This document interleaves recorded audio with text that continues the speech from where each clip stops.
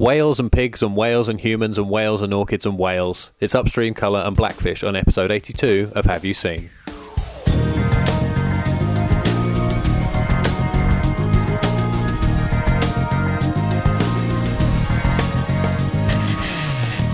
Hello friends from the internet, welcome to what I guess is the Sundance special episode of Have You Seen? This is episode number 82. We're recording just before Christmas.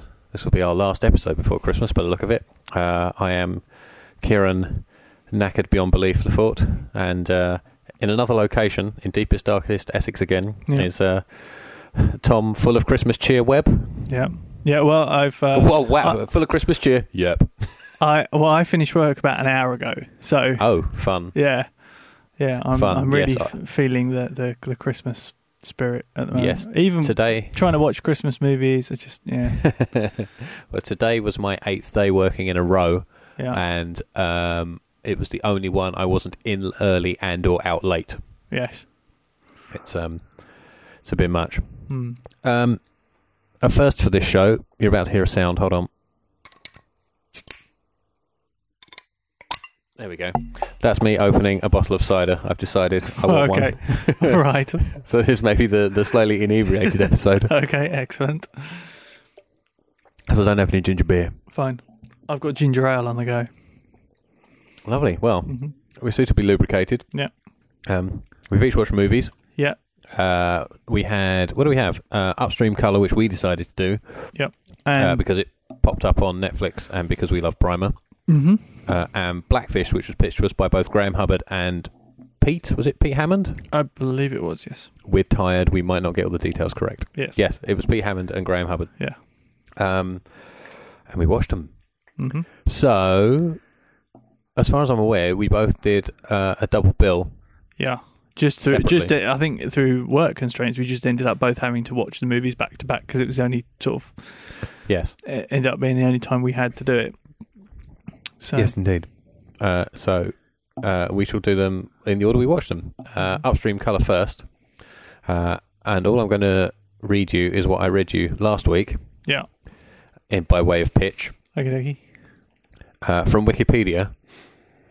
Upstream Colour is about two people whose lives and behaviours are affected by a complex parasite without knowing it.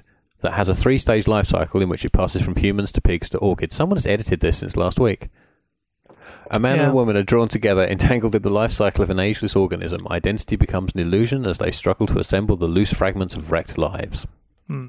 It is the second film from Shane Carruth, who wrote, directed, scored, starred in, produced, edited, made the tea on Primer, which we loved way back in episode 6. Yeah, a long time ago. Indeed. And we wanted to see this when it came out and didn't get the opportunity. And then we noticed it popped up on Netflix. And as we had Blackfish to go with it, we thought, why not make a Sundance episode? Since they both premiered at Sundance this year and people watched them. I'm so tired. I can tell. I'm so tired. I'm trying to keep the energy up. But I need some... wait, hang on 1 second. Tom, tell the audience lovely things. 1 moment. Okay, I have no idea what I'm supposed to say right now. Other than the fact that I don't know what to say. Why do I have to say stuff? Why do you prattle about?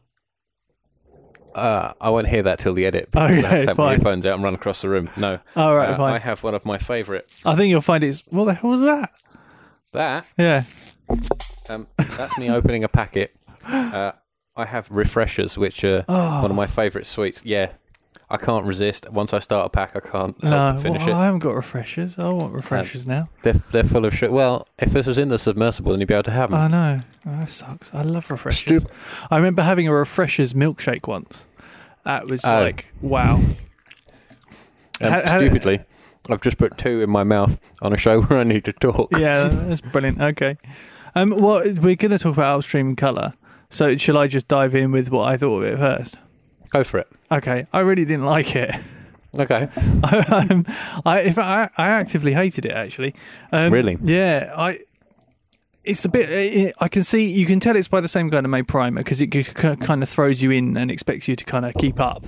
Yeah. But I think the difference between the two is Primer's got an interesting premise and is around a subject that is, theoretical and complex and very scientific, but something everybody kind of has a bit of knowledge about because everybody's seen something like Back to the Future, or there's kind of an ingrained sort of knowledge of time travel and some of the vague issues that people have with it and stuff. So I think Primer, in a way, as inaccessible as Primer kind of is, it's more accessible than this.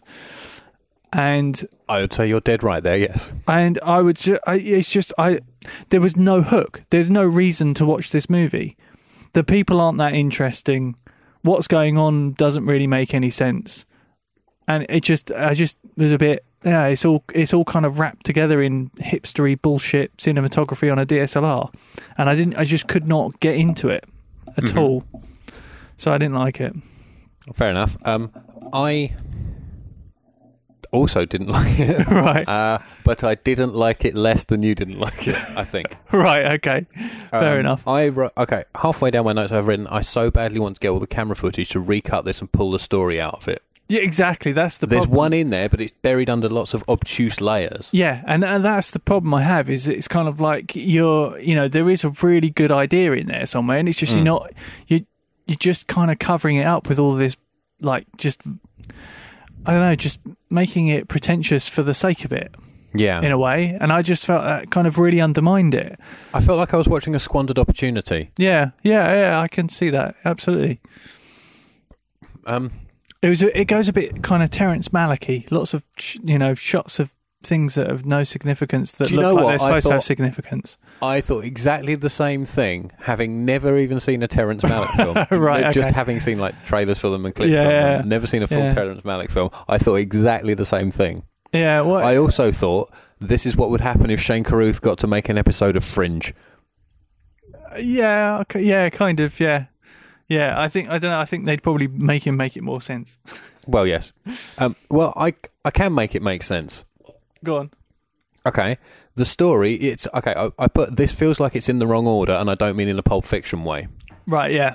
The story, if you move a few scenes around and have the actress have her second haircut all the way through rather than going from long hair to short hair... Yeah. A disgraced former broker tries to find out what's making his wife act so strangely and uncovers somewhat supernatural causes, and that he and many others may also have been subjected to the same thing. Yes. Although they're not actually husband and wife, are they? They are. They get married. Oh, they do at the end, don't they? Near the end. About halfway through. Halfway through, yeah. Yeah. Yeah, it's all very just meh. And it's... what it did remind me of when I was sitting there watching it was this is the type of movie that Rubber is spoofing. I suppose it is. Just that kind of... I don't know if I could watch Rubber again to...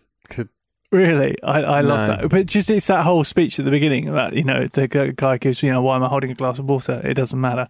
It's that kind of thing. It's just that doing things for the sake of just doing them. And it's kind of... I think, like you say, this would have made a great episode of Fringe because you could just cut it down to a 45-minute story. Oh, yeah. And I think that's part of the problem. There's half an hour of story in a 90-minute movie. Yeah, and the rest of it is just, shots that are just, supposed to be visual and interesting and have a meaning, but they just lose their meaning because you're bored. I did like... There was one moment I really did like. There's a scene...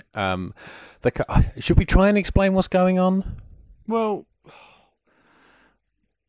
you can if you like. I just lost the will to care what was going on, to be honest. Okay, fine. A woman in a club gets drugged by a bloke who's stolen something. He can then mind control her a bit, uses her to sell her house, drain her savings, it just uses it as an elaborate form of robbery, really. She loses her job. A scene I did like is the scene where she gets fired. Carruth is very good at subtle reveals. Right. And the scene where she gets fired happens in 2 shots, and the only bridge between them is the security guard. Right. Because you're seeing from the employer's, not quite the employer's point of view, but from the employer's side of the desk, and you see the woman, Chris, arguing for why she should keep her job and why she's been off for so long. Because she goes missing for days. And And in the background, you just see the dark blue shirt and badge of a security guard step in. And then it cuts to outside and her walking away towards the camera, and the security guard is just in the background still. Right. And it's 2 shots, and you know exactly what's happened. Right. I didn't notice that. Okay.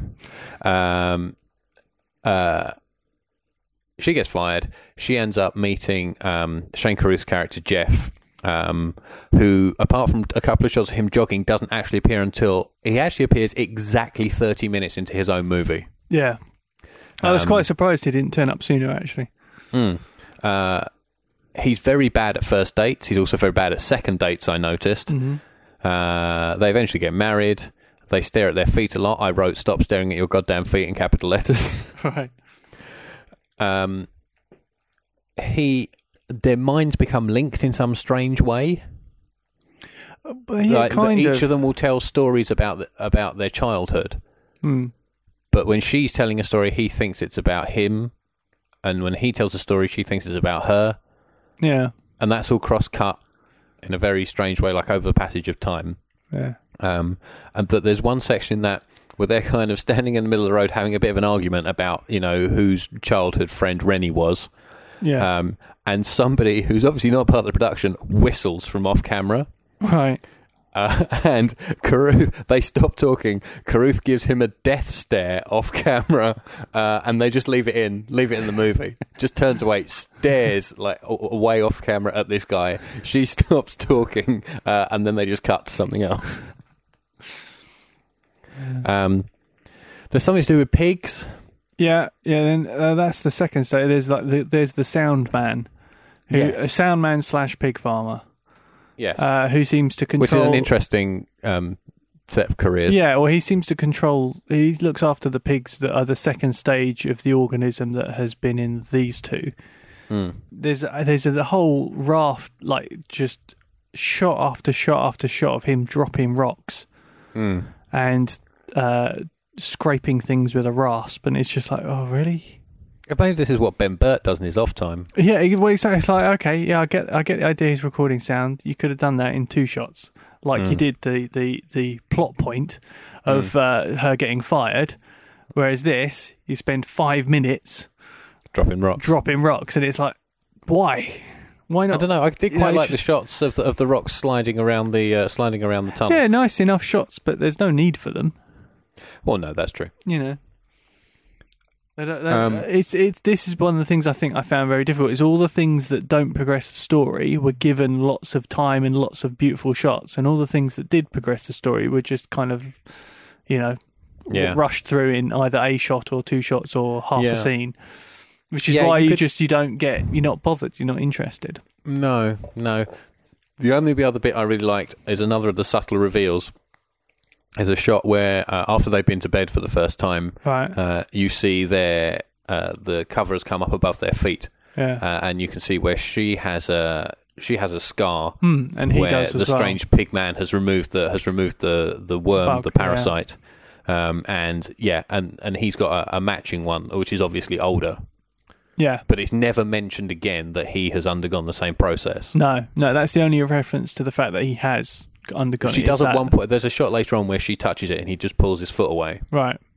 And that's it. And I don't even think that was needed, actually. I got it from the first shot. Is that the one? Because I've got what I think should have been the real title here, which was the scene that ends with sex in a field full of pigs. Where they're kind of making love in their flowing white sheets, and then suddenly they are in the middle of a field full of pigs. Yes. It's I don't want to use the phrase studenty. Yeah, I know what you mean though. Yeah. Do I have any gold in my notes? Oh, the other thing I did wonder, in Primer, did he drive a Volvo? I don't remember. Because this was how bored I was when he suddenly he turned up in his Volvo. I thought, God, I wonder if I have a vague memory that he drove a Volvo in Primer, and I wondered if it was the same one. You think it's his? Yeah, I just wondered if it was his car. It will follow him from film to film. Yeah, exactly. I just wondered if it was just his car and he's had it for like 15 years or whatever, and he's still driving it. Yeah. Oh, it's entirely possible. Yeah. Have you got any gold in your notes anywhere? Not really. The only moral I could extrapolate from this was don't ingest a maggot or you may kill a pig farmer who makes sound effects CDs. Yes. Well, I wrote bang, bang, bang. That's for drowning those piglets in the shit CDs. Yeah. Yeah, I understand. Well, here we are. I wrote, I get it. You're saying something about routine and free will and possibly bacon, but you could at least wrap it up in a narrative. Yeah, I kind of get the feeling that the overriding thing is that I'm being excluded from what's going on because I'm not clever enough to work it out. But I have a suspicion is whatever that is, it's absolute bollocks. It's what I got from it was we all do the same thing day in, day out, as if we're being controlled by something. Right. There is no real free will. Right. It's interesting because I don't have that mindset anyway, so maybe that's why I didn't connect with it. Well, you've never been an office drone, have you? Well, that's true. I've spent time as an office drone. Yeah. No, I've never really had to be forced into a routine that I wasn't willing to go into. So yeah, maybe that's why I just really didn't connect with it because I don't relate to that sort of that lifestyle. It's it did not. I was massively disappointed after how good Primer was for the budget, whereas this felt like it was a cheap art movie. Yes, whereas Primer doesn't. I know what you mean. Yeah. I'll still be interested to follow Carruth to see if he strikes gold again. Yeah, I'd like if he went back to the It's science. a difficult second album, isn't it? Yeah. Funny enough, I was thinking exactly that when I was watching it. I think he needs to go back to something. Science. Yeah, or something that people have an instant. Okay, well, I know this is a subject that I don't understand, but I understand that there is this subject. You know, it's like if you wanted to do it on, neurology, then okay, well, I understand that there is a science of neurology and that it's, there are synapses in the brain, etc., etc. So therefore, fine. Whereas this, it's just like, well, this clearly doesn't exist in any way. So it's obviously of your making. I feel like, you said you hate to use the word studenty. I think it's the problem of when you're that heavily involved in the amount of control that he has, like you are when you make a student film, you know that story inside out, and because you've written it, you know exactly what's going on. And then when you start to move things around, make it more interesting, cut things out, you lose track of some of the stuff that you cut out, which then makes it nonsensical. Your brain is because still filling in the bits. Exactly, Because you still know the whole picture. Exactly, and you move things around, you cut things out, and you think, oh, we don't need that. That's or oh, I really like doing this, so I'm going to do that, and you miss some key things that then make it make sense. And I think that's what I get from that studenty feel, because I know that because I've made those mistakes. Yes. He's clearly an intelligent and interesting filmmaker. I just think he's missed with this one. Yeah, same here. I mean, exactly that. So perhaps we should end this on my final note. Go on then. I've no idea what the fuck I just watched. Yeah, I'd concur. Marvellous. Well, much less obfuscated is Blackfish. Yes. Which is a documentary specifically about Tilikum, a whale at SeaWorld. He's an enormous beast. At one point, he's described as weighing 12,000 pounds. Yes, which is just I just can't. Yeah, that's just ridiculous. Yeah, he is, and you see him on the screen. He is quite physically double the size of any other whale in there. Yeah, I mean, he is huge. I should try and find one of the pictures we were sent for this. Yes. Possibly not Pete's, given what happened to me when I tried to read that out last week. Yeah. I was listening to that show on the train this morning, like kind of in preparation to refresh my memory. Yeah. And I just giggling into my sleeve on a crowded commuter train. Yeah. Oh no, that was a terrible piece of searching on my iPad. What the hell is Bakakfosh? There we go. Right. I've got Graham's pitch email here. Hold on. Okay. I should read it again in full, actually. Okay. Introduced to us by the head of horror programming for Sundance, Utah, with the opening confession that he's pretty desensitized to most stuff he sees in his job, but this was the one film that he's seen recently that stayed with him for days after. Blackfish is the story of a killer whale called Tilikum who now lives in SeaWorld in Orlando. We learn through the documentary that Tilikum has had a traumatic life. What becomes clear is the devastating impact that human mistreatment has had on this sensitive giant. Disturbing and at times brutally graphic, Blackfish is the story of how Tilikum becomes a liability for SeaWorld, yet regardless of this, they can't let go, basically because the sums don't add up. Brainwashed staff and a total sense of denial add to the sense that when needs must, multi-million-dollar businesses will show their true colours when it comes to profit and upholding a reputation. If only more people saw this, maybe SeaWorld would become extinct. A real-life chiller. Do you have anything to add to that? How did you find Blackfish? I thought it was really interesting, actually. I to say I enjoyed this is the wrong term of phrase, but yeah, I was really fascinated by it, and I was trying to think about. The whole thing is very apparent that what they are doing is wrong, and I think that a lot of. I recently saw in the news that a whole group of schools that had like an annual deal with SeaWorld, that they would go to SeaWorld every year, they take classes there, have cancelled that contract based purely on this film. Graham actually linked to a great article, sent me a link to an article on Facebook today, right? And which I'm now attempting to find, and my computer is being horrifically slow, possibly because I'm trying to Skype with Tom and record a podcast at the same time.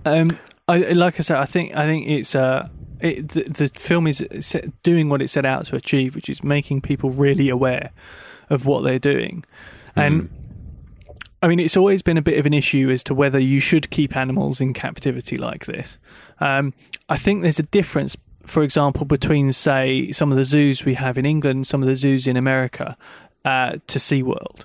And that is that if you go to London Zoo or you go to Colchester Zoo or Whipsnade or Longleat or wherever, you're seeing, even when they're in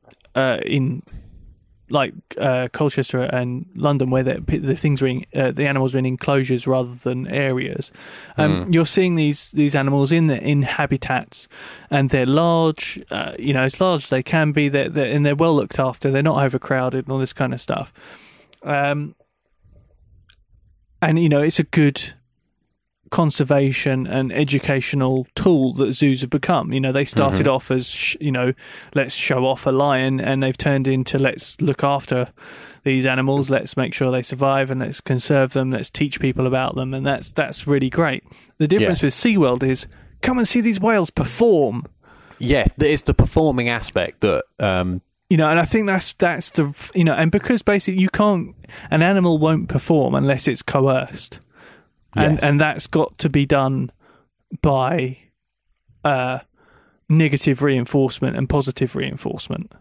Yes. There's no other way to do it. It's classical conditioning. It's it's Pavlov's dogs. It's the only way you can make an animal do something consistently and repetitively. In particular, they withhold food, don't they? Yeah. Which they withhold food until they get something right, then they get food. Which is, just that when you say it is a barbaric thought. To withhold food from a living animal is just absolutely crazy. And I think it gets more and more upsetting the more you realise how intelligent the whales are. Yes. And I think the scene that really rams that home is when the guy that caught Tilikum, or no, maybe did he catch it? I think he might have done, but he's talking about when they were off the coast of Washington State, and they were hunting whales, and there was a pod, and the whale pod split. Yes. With the mother and baby whales, because they knew they were after the small ones, went off in one direction and the others drew the boats away in the other direction. Yes. You think, well, there's a level of understanding of the situation and communication which is just, absolutely phenomenal, really. Yeah. Not something you would expect from, what you would expect in animals, I suppose. No, to break away on a slightly light note and not to make light of any of this situation, I want a movie about that tattooed old boat captain. Yes, he was fascinating. Particularly for one line he says, Right. which was, I've been involved in overthrowing governments in South and Central America, but this is by far the worst thing I've ever done. Yes. I mean, he was like... I'm like, what kind of life have you lived? I know. need a biopic about you. That was the sort of throwaway, a bit like in Queen of Versailles when the guy said he helped Bush get elected, not necessarily illegally. It's that kind of throwaway line. You're like, wait. No, that's what this film should be about. What did you just say?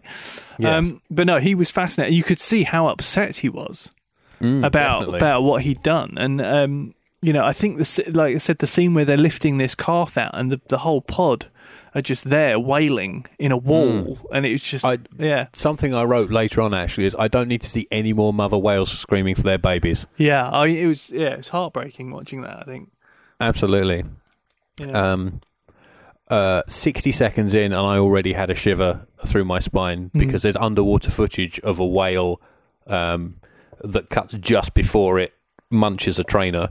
Yeah, you kind of see it go for the And I physically and audibly went when that happened. It's a hell of a thing, this film. It is very much. I mean, I think it's fascinating as well. I mean, I thought all the stuff about the neuroscience of the whales was really interesting. And I'd actually quite like to see a documentary more about that. I thought exactly the same thing, yeah. I mean, I know it's a very separate I want to see inside documentary. a whale's brain. Because I mean, it was interesting. They were saying that they have certain bits that are developed differently to humans. Particularly, they think they're incredibly emotionally intelligent. The emotional centres, yeah. So that's what kind of fascinates me, really. And that they have such personality, each of these whales. Even when you see them in captivity, having sort of playing with the trainers, and you can tell that they're having fun. You can sense the emotions with them. And then you see the trainers saying, "Oh," and then we would just shove them, stick them in this 20-foot by 30-foot. Tank overnight. Not just one of them in a 20 by 30-foot tank, like 4 of them. Yeah, that was just... I couldn't get over that they I guess it's funny when they're there that they're talking about the fact that sort of corporate blindness. And I think what I found also fascinating was all of the trainers didn't have a background in marine biology or anything like that. They were just, it was like if you're good-looking people who could swim. Exactly, yeah. So all the information they had about the whales was given to them by SeaWorld. I think one of them says at one point, "I know nothing about killer whales. I know how to train them, how to interact with them in a show, but I don't know anything about them." And I think that was really the key argument, really. Yeah. I think go on. Sorry, go for it. I think one of the only people that seemed to have a real knowledge of what to do was the guy that effectively got attacked but survived. The one who got grabbed by the leg and just dragged to the bottom. What's his name? Ken Peters. Yeah, and up and down he was going, and he was like... That whole scene, oh my God. The way he was keeping calm, and whenever they came back to the surface, he would just stroke the whale. Yeah, he'd stroke it, calm it down. Yeah, and just take breaths, because he knew he was going to get dragged back under. And it was saying the pressure was up to 2 atmospheres. Yeah. And it was only because he knew how to scuba dive that he knew how to not get the bends, effectively. Yeah. That just... was phenomenal, really, watching that happen, because you knew that was a real tipping point for that whale. It was going to go one way or the other, and he just about got away with it. There are 2 main lessons I'm taking away from this film. Don't fuck with anything that weighs 12,000 pounds. Yes. Yeah. And don't try to teach anything with the word killer in its name cute tricks for kids. Absolutely, yeah. I mean, I've been lucky enough to see killer whales in the wild, and they're very, when you see a pod of them just sort of swimming, they all seem very gentle and very kind of I mean, they're stunning creatures, and it's just beautiful, gliding through the water and coming up and getting air and all that kind of stuff, and you can see the attraction of why you'd want people to come and see them and what they are, but get on a boat and go off the coast and see them in the wild. That's exactly what I was thinking. Don't stick them in a tank. I would love to see whales, but I want to see them in the wild. Yeah. I've not only seen killer whales, but I've seen humpbacks and things like that, and I had some quite close encounters with them as well. And I have some amazing footage, and it is absolutely breathtaking when you see how huge they are. I mean, you can't quite comprehend just how massive they are until you're close to them. And I'm glad I'm glad I never kind of went anywhere like that. SeaWorld. I'm glad I saw them in the wild and how they're supposed to be. You mentioned at the beginning about the schools that have withdrawn from their trips to SeaWorld. I found the article that Graham linked to. Right. And basically, here we are, I'll read this first one. It's been confirmed that 8 out of the 10 artists originally scheduled to perform at SeaWorld's Bands, Blues and Barbecue have dropped out of the concert series. Wow. Martina McBride, 38 Special, Willie Nelson, Bare Naked Ladies, Trisha Yearwood, Cheap Trick, Heart and REO Speedwagon have all cancelled their appearances. Wow, excellent. Also, 2 of SeaWorld's major shareholders have offloaded a combined total of over 37 million of their shares. Wow. Yeah. People are jumping ship. I think this recently aired on CNN in the US, as in within the last week. That's good. I mean, like I said, I think like I said earlier, I think to some extent zoos are important and things like that, but not this sort of performance thing. I think that's what seems so weird. A zoo about is not it. a show. Yeah, exactly. Yeah.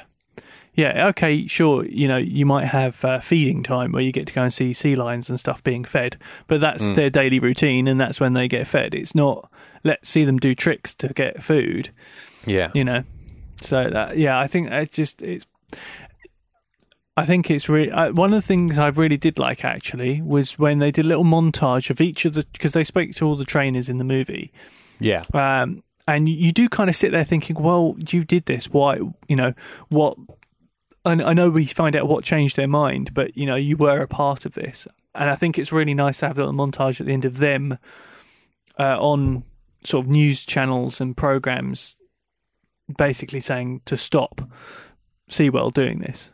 And you get that bit where you realise that, okay, they're actively trying to get this stopped after being so close to it. Yeah.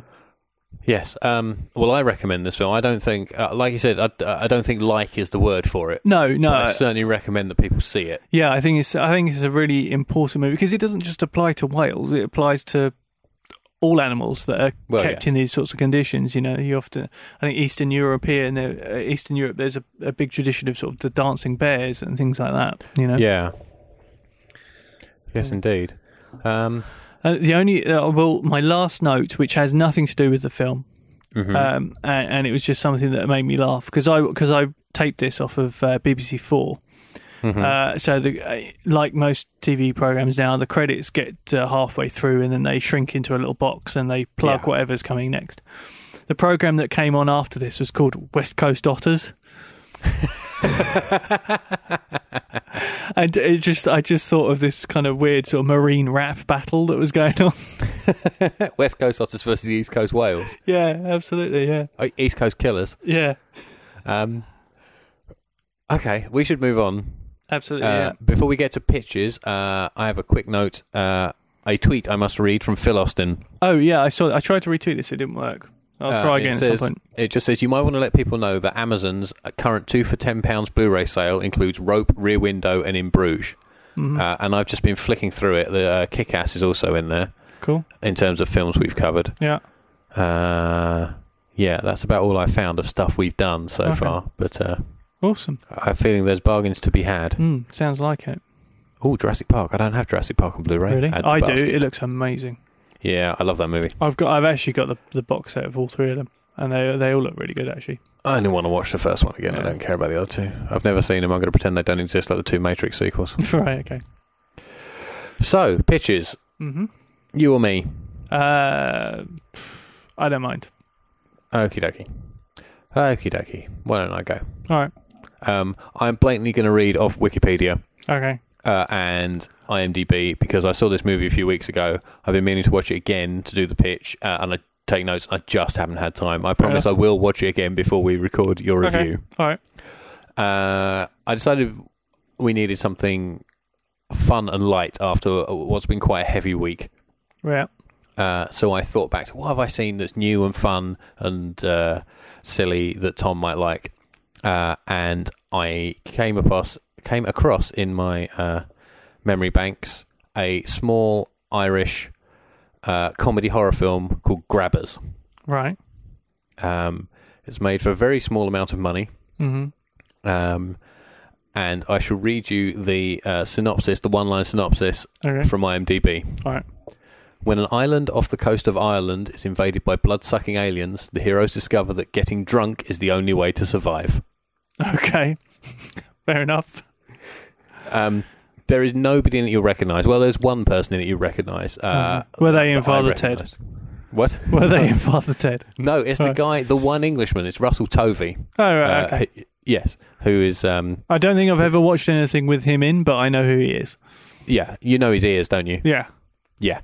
He's a British TV actor. He's in a bunch of stuff. He's very good, actually. And he plays the lone Englishman on this strange Irish little island.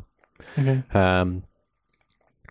And I just like this because it's a good... Excuse me. It's good, silly, low-budget fun. Okay, cool. The monster is creative and different compared to the usual movie aliens. Okay, that's good. The premise is fun. The jokes are silly. The special effects actually are really good. I was just reading that this had a budget of £4 million. Wow, okay. Which isn't a gigantic amount of money. No. And I'm going to read there's a bit of, where the idea came from. The writer, Kevin Lehane, was backpacking across the world being bitten by mosquitoes. He heard the urban legend that eating Marmite prevents mosquito bites. Right. Hearing that, he wondered whether mosquitoes also got hungover from drinking drunk people's blood. Right. And when he came home, he wrote Grabbers on the premise, get drunk to survive. Interesting. Okay, fair enough. So it's not a massively long pitch. No, fair enough. It's fun and silly. It's on both US and UK Netflix. Oh, cool. Awesome. And it's just a fun way to spend 90 minutes. Cool. Sounds good. There we go. More extensive notes to come next week. Excellent. Well, I decided too that I should probably pitch you a comedy. So I went for what is pretty much the closest thing Alfred Hitchcock ever made to making a comedy. Okay. But it's Alfred Hitchcock. So as you can imagine, it does start with a 6-year-old boy finding a corpse. Well, we have discussed that Alfred Hitchcock had quite the twisted sense of humour. He did, yeah. So I'm going to pitch you a film called The Trouble with Harry. Okay. And the trouble with Harry is that he's dead. That's quite a big trouble, yeah. And this is it's almost like a prototype Weekend at Bernie's. Okay. So it's about a group, the kind of a group of people who've got to deal with this body and figure out what to do with it and how to dispose of it or utilise it or make sure that nobody... find out who's responsible and if anyone is responsible, whether they should be caught for it or not. So it's kind of one of those sorts of films. Hitchcock made it as an experiment, a twofold experiment. To see if anybody found him funny. Well, first off was, would an American audience find subtle humour funny? Right, okay. So this isn't kind of a laugh-out-loud film, but there are some amazing pieces of dialogue and some brilliantly understated performances and some really great off the cuff comments. The other experiment he did was, could he make a movie that had no star and still make it a success? So there's I'm going to say you haven't heard of anybody in this film, is what you're trying to say. You have. Okay. Just not at the time. So right. The film introduces Shirley MacLaine. So it was her first movie. And also John Forsythe, who is most famous for being the voice of Charlie in Charlie's Angels. He's the male lead in it. I thought you could have that sentence with Charlie in the Chocolate Factory for a second. No. It is wickedly funny, as you can imagine Hitchcock would be. And yeah, it's just kind of it's just really interesting. The color, it's shot in color, and it looks amazing. It's really bright and colourful and quite stunning. It was the first time Hitchcock worked with Bernard Herrmann as well, so that kind of set up that relationship. What year is this? 50. crap, Got IMDb in front of me. 56, I Look. think. I thought I'd written it down, but I didn't. 55. 55. Okay, I've just so opened it up only on 1 year IMDb. out. Now, like I was saying before, this movie was this experiment to see whether American audiences could deal with this kind of more subtle, darker sense of humour and also cope without having a star to latch onto. Mm-hmm. This film absolutely bombed in the States, Oh, well, what a surprise. but it ran for 18 months in France, and it ran for a year in the UK. Interesting. So it was interesting that it was a very successful film, just not where Hitchcock thought it would be. And I suspect it's why Hitchcock never really came back to making like a full-on comedy or anything like that, because he just thought the biggest market didn't have the audience for it. Mm. So and I guess in a way it's got the feel of like it's like a baby sort of in Bruges or The Guy. It's got that kind of really dark side to it. I'm just reading the But one line. not sort of pushed to the extremes as in Bruges, and you know. I'm just reading the one line on IMDb. The trouble with Harry is that he's dead, and everyone seems to have a different idea of what needs to be done with his body. Exactly, yeah, and it is. I mean, it's just brilliantly silly. Everybody in it is good. Like I said, there's some great lines. Yeah, and I just thought it would be an interesting one to cover, really. Excellent. And it'll be a bit more light and entertaining than killer whales and pretentious bullshit. Marvellous. Good. Well, I think we're done, really, aren't we? I think so. Shorter than the last couple of shows. Yes. Um, I think it's because we've had short pitches, really. But it'll be a long show next time. yes. I next time we're won't say doing next our, week, just in case, but next episode. Well, the plan is next week, isn't it? It is, but we'll see. We're kind of... this show is probably going to be the quickest ever to hit the internet because we have to upload it tonight because from tomorrow until December the 27th, iTunes are not allowing any new episodes to be submitted. They're disabling that function for whatever reason. I imagine to cope with massive Christmas downloads of stuff they're selling. Yeah, I assume maintenance and things. Yeah, possibly. Yeah, we have to rush this one up tonight, and we can't then put another one up till the 28th. No.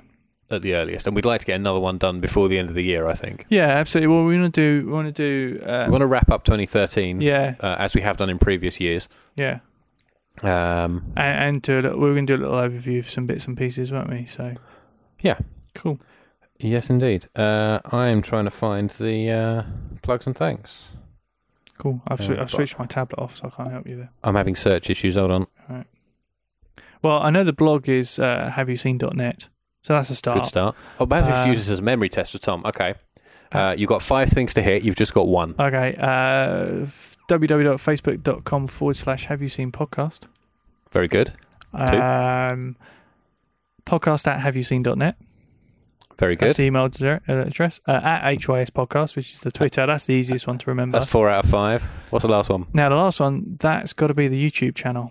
Mm-hmm. Which I don't think I've ever learnt or ever read out, because you've always said, "Oh, I've got the address for that." So that's one I don't know.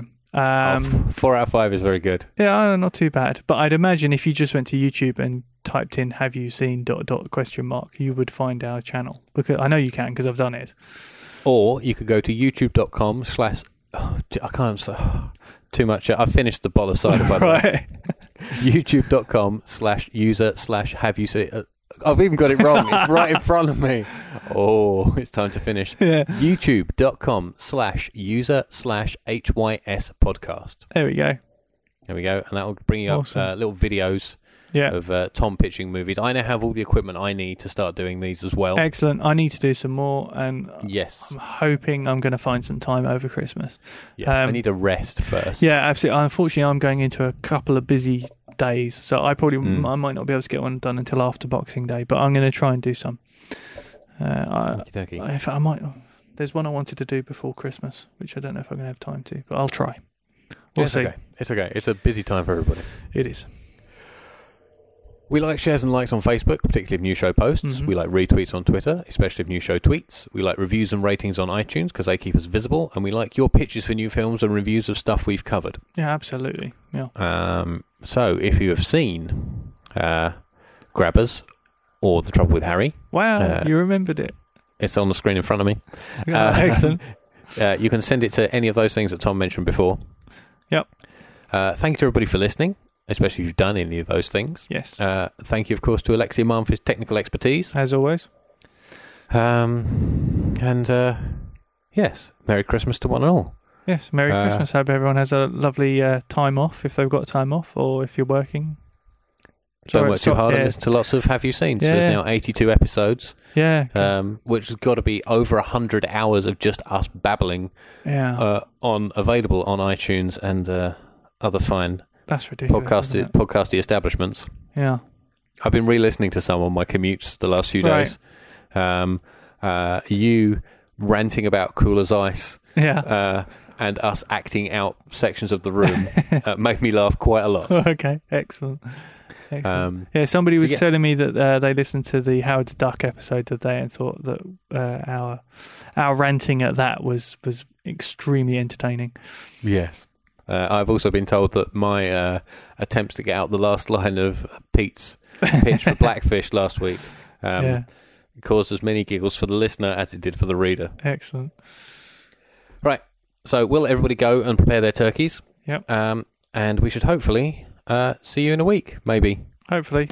All right. Bye. Happy Christmas. Bye.